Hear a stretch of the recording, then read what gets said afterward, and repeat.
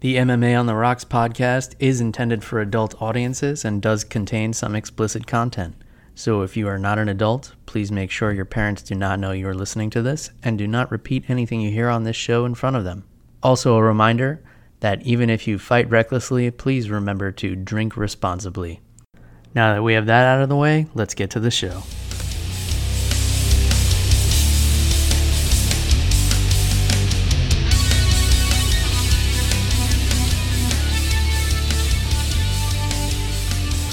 Welcome to MMA on the Rocks, episode number 31. Today's Monday, January 16th, and I am joined by Jeff the Animal Wilson.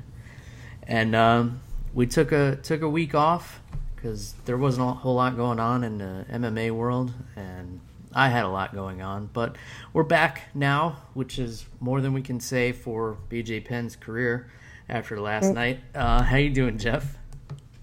I'm a little sore, but I'm not feeling as bad as BJ Penn is on this day. Yeah, I don't know. So that's a good sign. Yeah, I don't know what's hurting more today, his head or his ego, because I mean this guy is just. I guess we'll just jump right into it. This is a legend of the sport, 2-division world champion. He's fought all over the world. He's one of the most game and tough competitors in the sport ever. I mean, he's fought guys that have fought at light heavyweight, and he's fought as low as featherweight. But the sport just kind of passed him by. It was unfortunate to see what Yair Rodriguez did to him last night at Fight Night 103 in Arizona. I know you didn't get to see a lot of it, but I know you caught kind of the end of the main event. So what was your reaction to BJ's loss? I couldn't believe it, man. It wasn't even 5 seconds into the second round, and BJ went down with basically Yair Rodriguez's first shot. It was pretty sad to watch, man. BJ Penn, like you said, he's got so many accolades. He's a definite Hall of Famer. He's done so much for the sport. And we've seen him go through some wars, man, with George St. Pierre and Matt Hughes, but I think he's got to know when to call it, man. Yeah. His last win was in 2010, and that was a 20-second fight against Matt Hughes. Before that, he dropped 2 to Frankie Edgar. The last time we really saw BJ Penn look super sharp was when he fought Diego Sanchez and just mauled him and scored a TKO in the 5th round. That was back in 2009. But, yeah... You gotta admire his fighting spirit, because here's a guy who really doesn't need to fight. I don't think he ever really needed to fight. He was born into money. He comes from a fairly wealthy family in Hawaii. He's running a couple of gyms out there now. He owns one of the premier news sites in mixed martial arts, BJPenn.com, which breaks a lot of news in MMA. I'm sure he has like an agency running it at this point, because they're all over social media, everything like that. But yeah, so there was nothing that got him in that cage except, the desire to compete. And what you saw was just a shell of a person who used to be at the top of the heap in 2 weight classes. I mean, this guy fought Lyoto Machida, who, was a light heavyweight at one point. He looked good physically. I always said that a BJ Penn with abs is the one of the most dangerous fighters you'll ever see. So when I saw him come into the octagon and he looked, pretty cut, I thought it was a good sign. But as soon as the fight started, he was 2 or 3 steps behind Rodriguez, who looked great. But if you're Yair Rodriguez, I don't know how you feel good about yourself. I mean, this was like beating up an old man at a bus stop. I mean, there's really,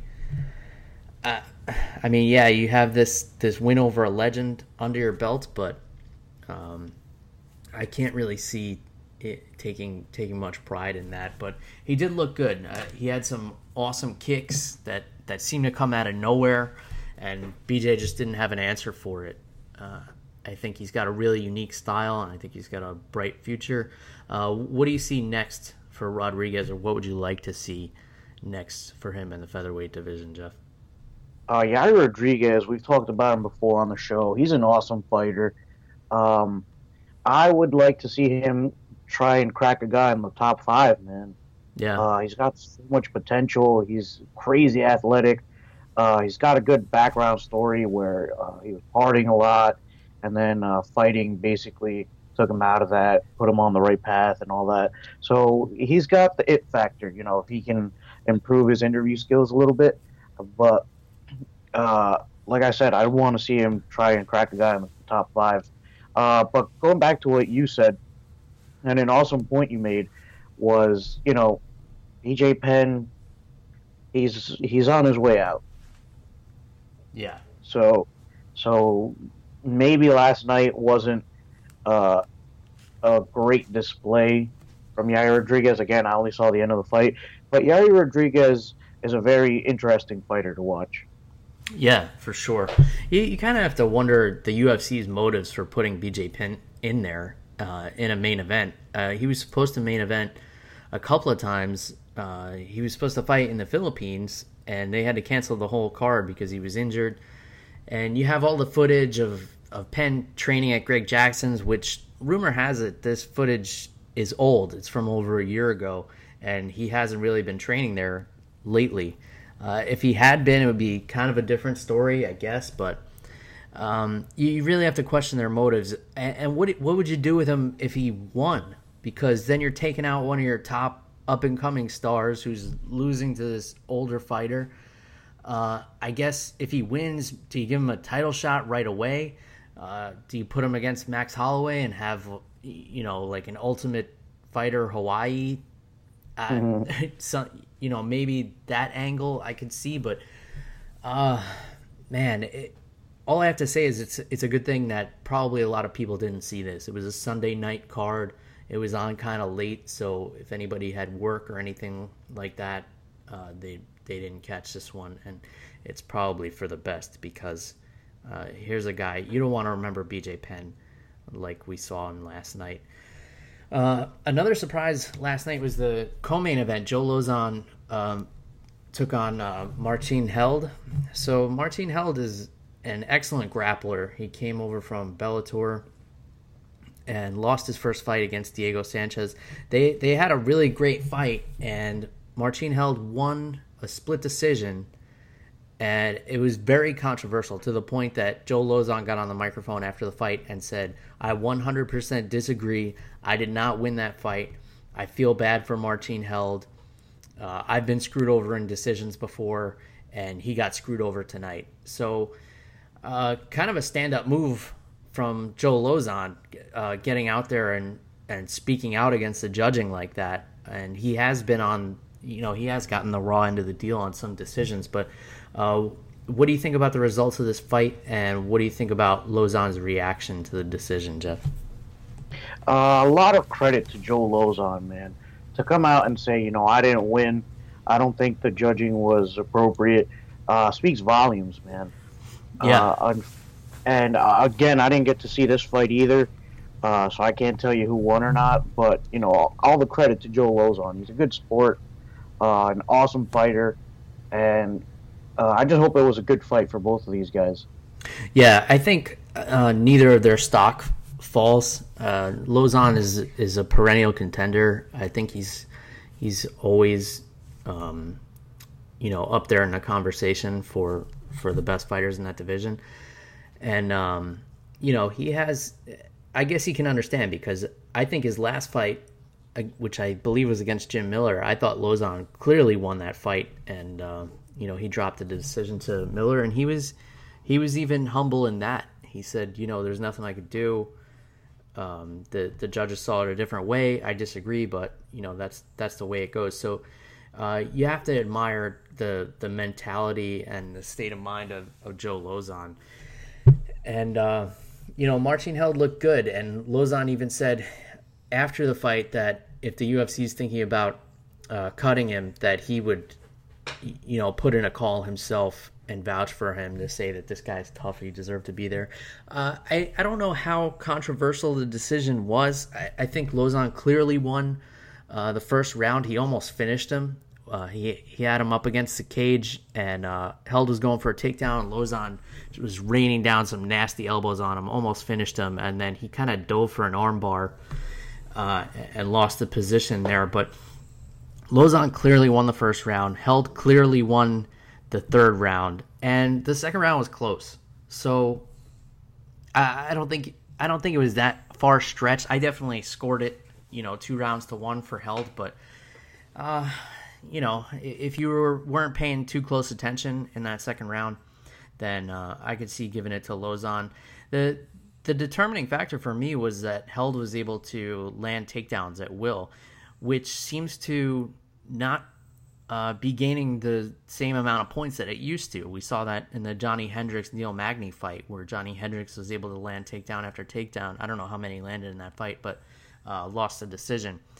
Do you think that's the reason for decisions going this way lately? Yeah. I mean, at the end of the day, I feel like the UFC is becoming super commercialized, man. Ever since the deal with Reebok, I feel like it's all about putting on a show nowadays instead of, guys going out there and just brawling, Yeah, for sure. So, maybe the stock of wrestlers is falling if you can't just go out there and hit takedowns. But it's not like he was taking him down and not doing anything with it. He was going for submissions, but obviously Joe Lauzon, high-level black belt, he was able to defend the submission attempts of Held. The fight before that was a really good scrap between Ben Saunders and Court McGee, two guys who are really tough contenders. They've kind of been in and out of the UFC. I think this is Ben Saunders' third run in the UFC. I think he was cut twice before. These two guys had trained together before. It was a really tough fight, and it was really close. And Court McGee showing, his outstanding cardio as always. I think he stole the third round, and I think you could have made an argument for this fight going either way, but Ben Saunders coming away with the unanimous decision. Any reaction to the results of this one, Jeff? Yeah, all the credit in the world to McGee because Saunders, he's been cut from the UFC a few times, but he's a tough contender, man. Yeah. He's got a really crazy striking. I understand he's a Jeet Kune Do fighter. At least the last time I checked he was. So he can come at you from different angles and stuff. So all the credit to Court McGee, man, because Ben Saunders is a contender. Yeah, he's tough to deal with. He's super tall, and he's got really long reach for that division, for that 170-pound division. So he's tough to deal with because he's able to keep you at a distance with his striking. And then if you get him down, he's got world-class jiu-jitsu off his back. And, with those long legs, he almost caught Court McGee in what's called a dead orchard, which is basically like a both arms in triangle, kind of hard to describe, but those long-legged guys pull off stuff like that. But I wouldn't expect either of these guys to get cut after this fight. I think they both look tough, and I would expect to see Court McGee get back on the horse pretty quick. Fight before that, Sergio Pettis looking pretty good against John Moraga, who, John Moraga lost to the champion Demetrius Johnson, but when he fought him, he rocked him pretty hard. I think he's one of the only people to land a clean shot on Demetrius Johnson in this title run. But Sergio Pettis getting the decision over Moraga, and he looked good. He had some clean technique, and he didn't really look like he was in any trouble at any point in this fight. Any reaction there, Jeff? I'm a fan of Sergio Pettis. I like him. I think that moving down to 125 was a good move for him. He looks really good there. I know he had a rocky start to his UFC career, and good for him that he beat John Moraga. John Moraga, like you said, tough dude, tough contender, hits really hard, solid all around. And John Moraga is a guy that I personally would see in the title picture in the future again if he strung some wins together. So all the credit in the world to Pettis for pulling out that win. That's a good one. Yeah, and it's good to have a name kind of coming up in that division because the division is basically cleaned out. because Mighty Mouse has beaten everybody to the point where they had to have a reality show to find a contender to fight for that belt. And the guy who won the show put up a great fight, but then said, I can't make the weight anymore, and now he's moving up to bantamweight. John Lineker was another possible contender in that division, and he couldn't make the weight. So there's just not a lot of guys who can compete in this weight class that's basically been cleaned out. The fight of the night was Augusto Mendez versus Frankie Sands, and it was a split decision, really good back and forth fight. Augusto Mendez, world champion jiu-jitsu competitor, but he showed some pretty decent boxing as well. It was an exciting fight, back and forth, but two fairly unknown competitors there. But the fight right before it, heavyweight Alexei Oleinik, I believe. I'm usually such a stickler for pronouncing names. This guy is Russian, and he had an amazing submission finish over Victor Pesta. He landed an Ezekiel choke while he was mounted. So, for those who don't know, an Ezekiel choke is something that's usually performed in gi jiu-jitsu. It's something that's very, very rare in no-gi jiu-jitsu, and it's actually never been pulled off in the UFC. This is the first ever Ezekiel choke in the UFC, and to kind of describe what it is, it's kind of like a rear naked choke from the front. So the grip is very similar to a rear naked choke, but your opponent is facing you.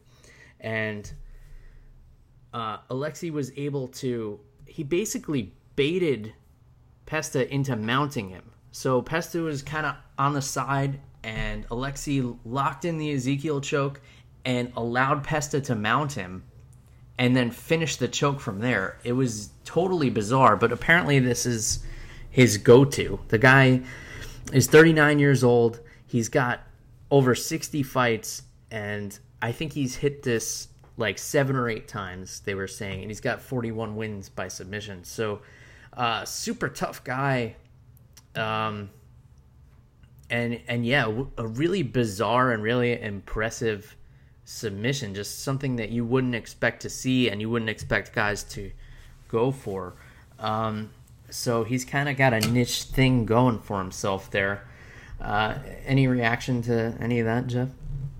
I actually wish I could have seen that, because the Ezekiel choke is awesome. And like you said, it's like a rear naked choke, except you're facing your opponent. Mm-hmm. And that's awesome, dude. Like, I love seeing jiu-jitsu. Actually, hold on. I think I found a quick video of it. Oh, right. Wow. Yeah, it was really weird, especially the way he kind of baited his opponent to mount him. And this guy, before he came into the UFC, he was on a pretty mean winning streak, and he's been fighting all over the world. He lost his last fight in the UFC against Daniel Omalanchik in July, but it's definitely, I mean, with moves like that, with surprise submissions, I wouldn't be surprised to see him on a main card in his next fight. They call him the boa constrictor, and I see why. Yeah, for sure. If you haven't seen this card, this is definitely, I would say, save yourself the trouble of watching the Yair Rodriguez fight. You'd be better off just watching some World Star videos. But if you were gonna watch a fight on this card, I would definitely recommend Alex Oleinik. I don't know, how do you think that one's pronounced, Jeff? Let me see here. It looks like it could be Oleinik. I don't know. Yeah, that sounds right. Let's see, and scanning up and down the card, Walt Harris, heavyweight, with a huge knockout win over Chase Sherman in the second round. That was one of those scary knockouts. He really dropped him hard. And then Nina Ansaroff, who you may know as the girlfriend of UFC Women's Bantamweight Champion Amanda Nunes. she had a really impressive victory over Jocelyn Jones-Lybarger. She submitted her in the third round, but before that, she was dominating the entire fight. She got her in a rear naked choke in the third round, and of course, Amanda Nunes was there. I don't know if she was cornering her or if she was just there. So that was kind of cool to see. She came into the cage and congratulated her after the fight, and a lot of people were critical of her, saying that she's only getting a shot in the UFC because of who she's dating, but she definitely proved that she deserves to be there. So that was pretty much it for this card. It was kind of underwhelming for the most part. There was also Devin Powell, who is one of the Dana White looking for a fight contestants, or the YouTube show that Dana White's been doing. Yep. So they found him on there, which is also the same show where they found Mickey Gall and Sage Northcutt and a couple of other fighters that have done well in the UFC. Devin Powell did not do well. He got completely dominated by Drakkar Klose last night and lost a unanimous decision. So I guess it's a roll of the dice there with the guys they scout on that show from the amateur circuit. So any reaction to this card as a whole, Jeff? No, just looking at the results here, it looks like everything kind of went the way it was supposed to, and especially in the BJ Penn fight, man. I mean, seriously, like when you think about it seriously, I mean, I love BJ Penn, but he was looking a lot smaller than Yair Rodriguez, like a weight class smaller. Yeah. Yeah. And like we said, he's up there in years, man. He's 38. And he's no Dan Henderson, Yeah, it seems that, the only guys that are able to continue on into their 40s, and I don't know if this is a coincidence or not, but is the American wrestlers. Your Dan Hendersons, your Randy Couture's. I don't know if it's genetics or if it's the kind of work ethic that they have or whatever the case is, but for whatever reason, those wrestlers are able to sustain a little bit longer in the sport. And gosh, watching this fight last night, I'm sure for the hardcore fans who've been watching for a long time, everybody kind of knew how this was going to go, but I think there was a little piece of everybody who was hoping that BJ Penn might pull some magic out of the hat, and I guess the UFC was rolling the dice here because if he does come out and look good in the off chance, then they look like superheroes for putting him in there, and then if he's able to make a title run at 145, he could become the first UFC fighter to win a title in 3 weight classes. Obviously, that's kind of out the window at this point, but I guess maybe that was the motivation when they were talking about putting him in a headlining fight against a young lion like Yair Rodriguez. But in any case, I hope for BJ Penn's sake that he's really done this time. I kind of hoped that the last time he fought when he fought Frankie Edgar, because that was kind of hard to watch, and that was a couple of years ago. So yeah. Hopefully this is the end for BJ Penn, and hopefully people are able to remember him for what he did for the sport. The image of him licking his opponent's blood off his gloves and things like that would be more favorable memories for him, and blowing through guys, knocking them out within seconds when he was in his prime. So hopefully that's what everybody remembers BJ Penn for. As far as the UFC, there's nothing really on the horizon for another 2 weeks, which is a great card. It's going to be Fight Night on Fox 23 from Denver, Colorado, and that's a really awesome lineup. It's the main event is going to be Valentina Shevchenko versus Juliana Pena, and I would imagine the winner of this is going to get a title shot. I know Raquel Pennington is kind of waiting in the wings, but the way I see it playing out is that the winner of this will probably get the next shot at Amanda Nunes. And then you got Cowboy Cerrone and Jorge Masvidal in the co-main event, and Andrei Arlovsky and Francis Ngannou also fighting on that card. And then you got some interesting matchups the rest of the way up and down. But any thoughts on the 3 fights that I mentioned, Jeff? Yeah, that Shevchenko-Pena fight is definitely going to be a barn burner. Pena's been out of action for a while. Shevchenko's been looking good. So I agree with you. I think that one's going to probably be a title eliminator, although I would like to see Raquel Pennington get a title shot.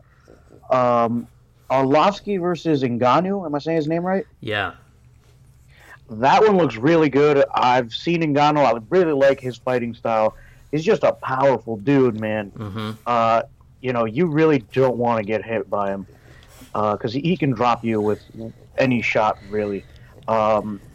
I am interested to see this because Arlovsky is getting up there in years as well. I know he's had a rocky couple of fights in his last 5 fights, but he's kind of also making a comeback. He's ranked number 7 right now. Yep. But I'd like to see Ngannou do something special because he's like I said, he's an up and comer. And Donald Cerrone versus Jorge Masvidal. I'll be honest with you, I don't know if this should even be happening. Yeah. Because Donald Cerrone, I feel like he has nothing to gain from this fight. Yeah, and Masvidal's coming off that kind of weird win over Jake Ellenberger that should have been turned over and made a no contest, but it actually wasn't. This was a couple of weeks ago when Ellenberger got his foot stuck in the cage. He actually did put in an appeal, and the Athletic Commission said, we're not overturning it. And they didn't really give an explanation, which I think is kind of fucked up for Jake Ellenberger because that fight definitely should have been a no contest because Herb Dean called a timeout basically when Ellenberger got stuck in the cage and he didn't know what to do. So he asked the commission and the commission told him to stop the fight. So it went from a timeout to a loss for Jake Ellenberger, which is beyond unreasonable. So Jorge Masvidal coming off of that, and he talked his way into a fight with Donald Cerrone, who's on a hot streak right now at welterweight. So I guess it was smart on Masvidal's part to call out Cerrone. Maybe he's not deserving of this fight, but he put himself in a good situation, and Cerrone, of course, fighting in his home state, Denver, which I think is going to play into the heavyweight matchup between Arlovsky and Ngannou, because on paper this looks like it could be a retirement fight for Arlovsky because Ngannou is ridiculously powerful, but you have to remember this fight's at elevation, so Ngannou carrying all that muscle around, if he's not able to put Arlovsky away in that first round, Arlovsky's a gamer, of course, so not really sure. I mean, you can kind of flip a coin on that one. It kind of depends how it goes. I think the longer it goes, the more it benefits Arlovsky. But and then also on that card, Alex Caceres and Jason Knight, which I think is going to be an awesome fight. Alex Caceres coming off his last fight against Yair Rodriguez, of course. Always exciting. And Jason Knight kind of has a wild style. I've been keeping an eye on him for a while, and he's a big trash talker too. So he's kind of got that personality to do well in the UFC. As far as outside the UFC, next weekend, I believe, on the 21st, is Bellator 170, which is headlined by Chael Sonnen and Tito Ortiz. Any thoughts on this headlining fight, Jeff? I'm excited. I love it. It should have happened yesterday. I love it. Yeah. But real quick, just going back to that UFC fight night, the one in Denver, Colorado, January 28th, Saturday. I don't know if you're excited as I am for this one, but Nate the Great Marquardt is going to be fighting Sam Alvey at welterweight. I'm excited for that one, Bill. I feel like it's going to be good. If Nate Marquardt shows up, I feel like he can get it done. But it's been a while since we've seen him at his best, so I'm excited for that one. Yeah, for sure. And it's interesting that Sam Alvey is dropping down to welterweight. Yeah. This one, are you sure this one's not at 185? Wait, I'm sorry. It is at 185. I made a mistake. Oh, okay. I know that Marquardt had fought at 170 briefly, but I mean that's a big dude. I mean he won his last fight against Tandon McCrory, knocked him out. So, you know, but like you said, he's been hot and cold for sure for a long time. So yeah, Bellator card coming up, and then Are there any? Sorry to cut you off. Well, are there any other fights that stand out to you for that Bellator card besides Chael Sonnen and Tito Ortiz going at it? well, Paul Daly and Brendan Ward should probably be a pretty good scrap, and then of course, friend of the show Colleen Snyder is making her Bellator debut against Rebecca Ruth. That opens up the card, so I'm always excited to see Colleen fight. And looking up and down, yeah, that's about it. Why did you see something else jumping out at you, Jeff? Just seeing Colleen on the card was really cool, but she looks like she is going to be on the undercard, so I don't know if I'll be able to see her when I watch Bellator that night. But yeah, Chael Sonnen versus Tito Ortiz. I'm really excited for, man. This isn't about titles. It's just two tough dudes going at it. Both high-level wrestlers. I feel like Tito Ortiz is a little bit better in the striking department, but we have seen Chael Sonnen drop guys like Anderson Silva. Mm-hmm. So this is going to be fun to watch. Yeah, and you know that Chael has they've competed in wrestling before. Chael pinned Tito in about 40 seconds when they were competing in college. I don't know if you knew that. That little. I think I remember you telling me that before. And yeah, do you think Tito Ortiz still has nightmares about it? Yeah, I mean, I think it was like, it was one of those things. He said it was like one of the worst days of his life. It was like his birthday, and then it was just like one of those days where like nothing could go right for him. So, but. I don't know. The trash talk for this has been a little underwhelming because you always expect the world from Chael in the trash talk department, but I feel like he's been a little bit off his game since coming to Bellator, and then Tito's trash talk is just awkward. He says stuff like, "I'm gonna beat you until you're beaten." All right. And, like, That's what it feels like when he talks. It's just so awkward. But I do think it's going to be a good fight, especially since they have history and they've competed in wrestling. So I'm looking forward to this. I'm definitely going to tune into this Bellator card. And you know, the Bellator cards have been surprisingly good lately. You know, they're getting away from the kind of freak show fights, like bringing in 55-year-old Ken Shamrock and Hoist Gracie and Dada 5000 and all that nonsense that, you know, is great for ratings and bringing in the casual fan, but you know, as an MMA fan, you don't really want to see garbage like that. But I think you know, they're definitely getting a lot of high level talent. I mean, that last card that was headlined by Ben Henderson and Michael Chandler, that was a fucking fight. That was one of the best fights of the year, in my opinion. So, you know, big things on the horizon for Bellator, and then eventually Rory McDonald's going to be healthy enough to fight. So there's going to be a lot of interesting matchups there.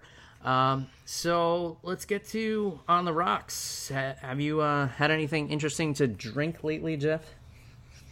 Let me see. Nothing that really stands out to me. Oh, all right. Just the. All right. So I've been playing with these infusions a lot. So you know, you tried the bacon bourbon that I did a couple of weeks ago. Yes, I remember really enjoying that one. It was good. Yeah, tasted like bacon. Yeah. So how could you go wrong? Tastes like bacon and whiskey. I actually I made old fashions with that, and it tastes pretty good. So another infusion that I found came out really great. I took some Altos tequila, which is silver tequila, and I infused it with ginger. So I sliced up some fresh ginger real thin, and I just kind of put the slices in a mason jar with some tequila. I let that infuse for about 2 weeks, and mix it up occasionally. Just when I walk by my bar, I just kind of pick it up and give it a shake. And it actually came out really good. It gives it kind of like a little bit of a spiciness from the ginger. And then I also did it with a splash of Zevia ginger ale. So Zevia is the sugar-free, calorie-free soda that I've talked about on the show a couple of times. So if you're looking for, an alternative of a mixer that doesn't give you the sugar and the calories, Zevia is the way to go because it actually tastes really good too. So I do the ginger-infused tequila with Zevia ginger ale and, just a splash of it, and it tastes really good. And the ginger-infused tequila tastes nice on its own. So that's what I've been toying with lately, and I'm going to be trying some more infusions coming up. I got a couple of different ideas, but if anybody has any suggestions or something I should try, then please let me know. All right, Jeff, anything else you want to get off your chest this week? Nope, I got nothing for you today, Bill.